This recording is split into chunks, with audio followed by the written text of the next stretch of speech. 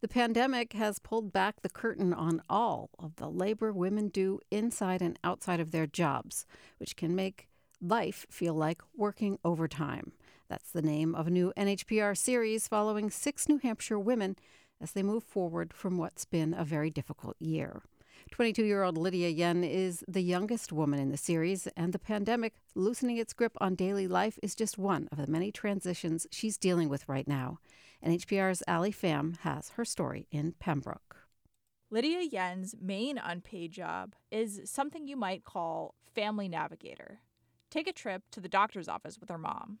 My mom speaks English as a second language, and she can't understand them because they just use terminology that she does not hear in her everyday life. And so there's that language barrier and miscommunication. So what happens is that Yen becomes the translator, but not into her mom's native language, Acholi. While Yen was born in Sudan, she's been in New Hampshire since she was 7. Yeah, I don't even speak my native language.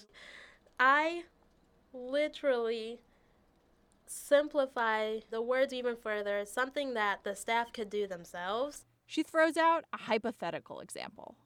A doctor tells her she fractured her radius, so I would simplify it and say, part of that bone is broken a little. It's not just the doctor's office where Yen plays this role as navigator. 3 of her 6 siblings are younger than her, still living at home, and she's been helping them and her mom access critical social services that have become even more important during the pandemic, like her mom's disability benefits or SNAP assistance. It's really stressful because it's almost like every week I'm hearing, "Hey Lydia, can you help me with this?"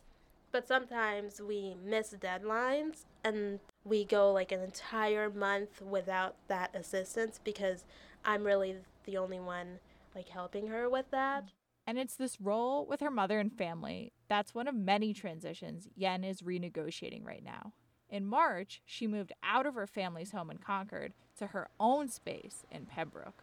We're looking at my blue couch.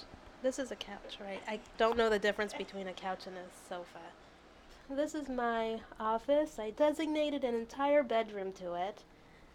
The new apartment, blue couch and all, is just 15 minutes away from her family in Concord. And her mom, Yen says with a laugh, just told her she's coming over tonight. That's been happening a lot lately. Her mom just shows up. She misses me a lot. Like, this is her safe haven. If she's just tired of everyone, she just literally, shows up at my place, sits down, and then has me literally pour her a glass of wine and then complains about the other siblings. As Yen's relationship with her mom matures, she continues to juggle work and a budding career. Yen finished college in December, where she studied healthcare administration, which she picked, in part, because of watching the medical system fail her own family. Last year, she got a job as a caregiver for the elderly. There were parts of it she really enjoyed, like one woman who taught her new recipes and cooked with her.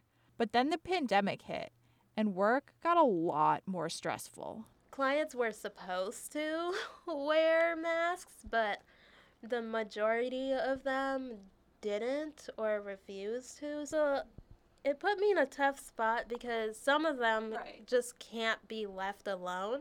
Like, I just had to stay there and deal with it and make a complaint to the office.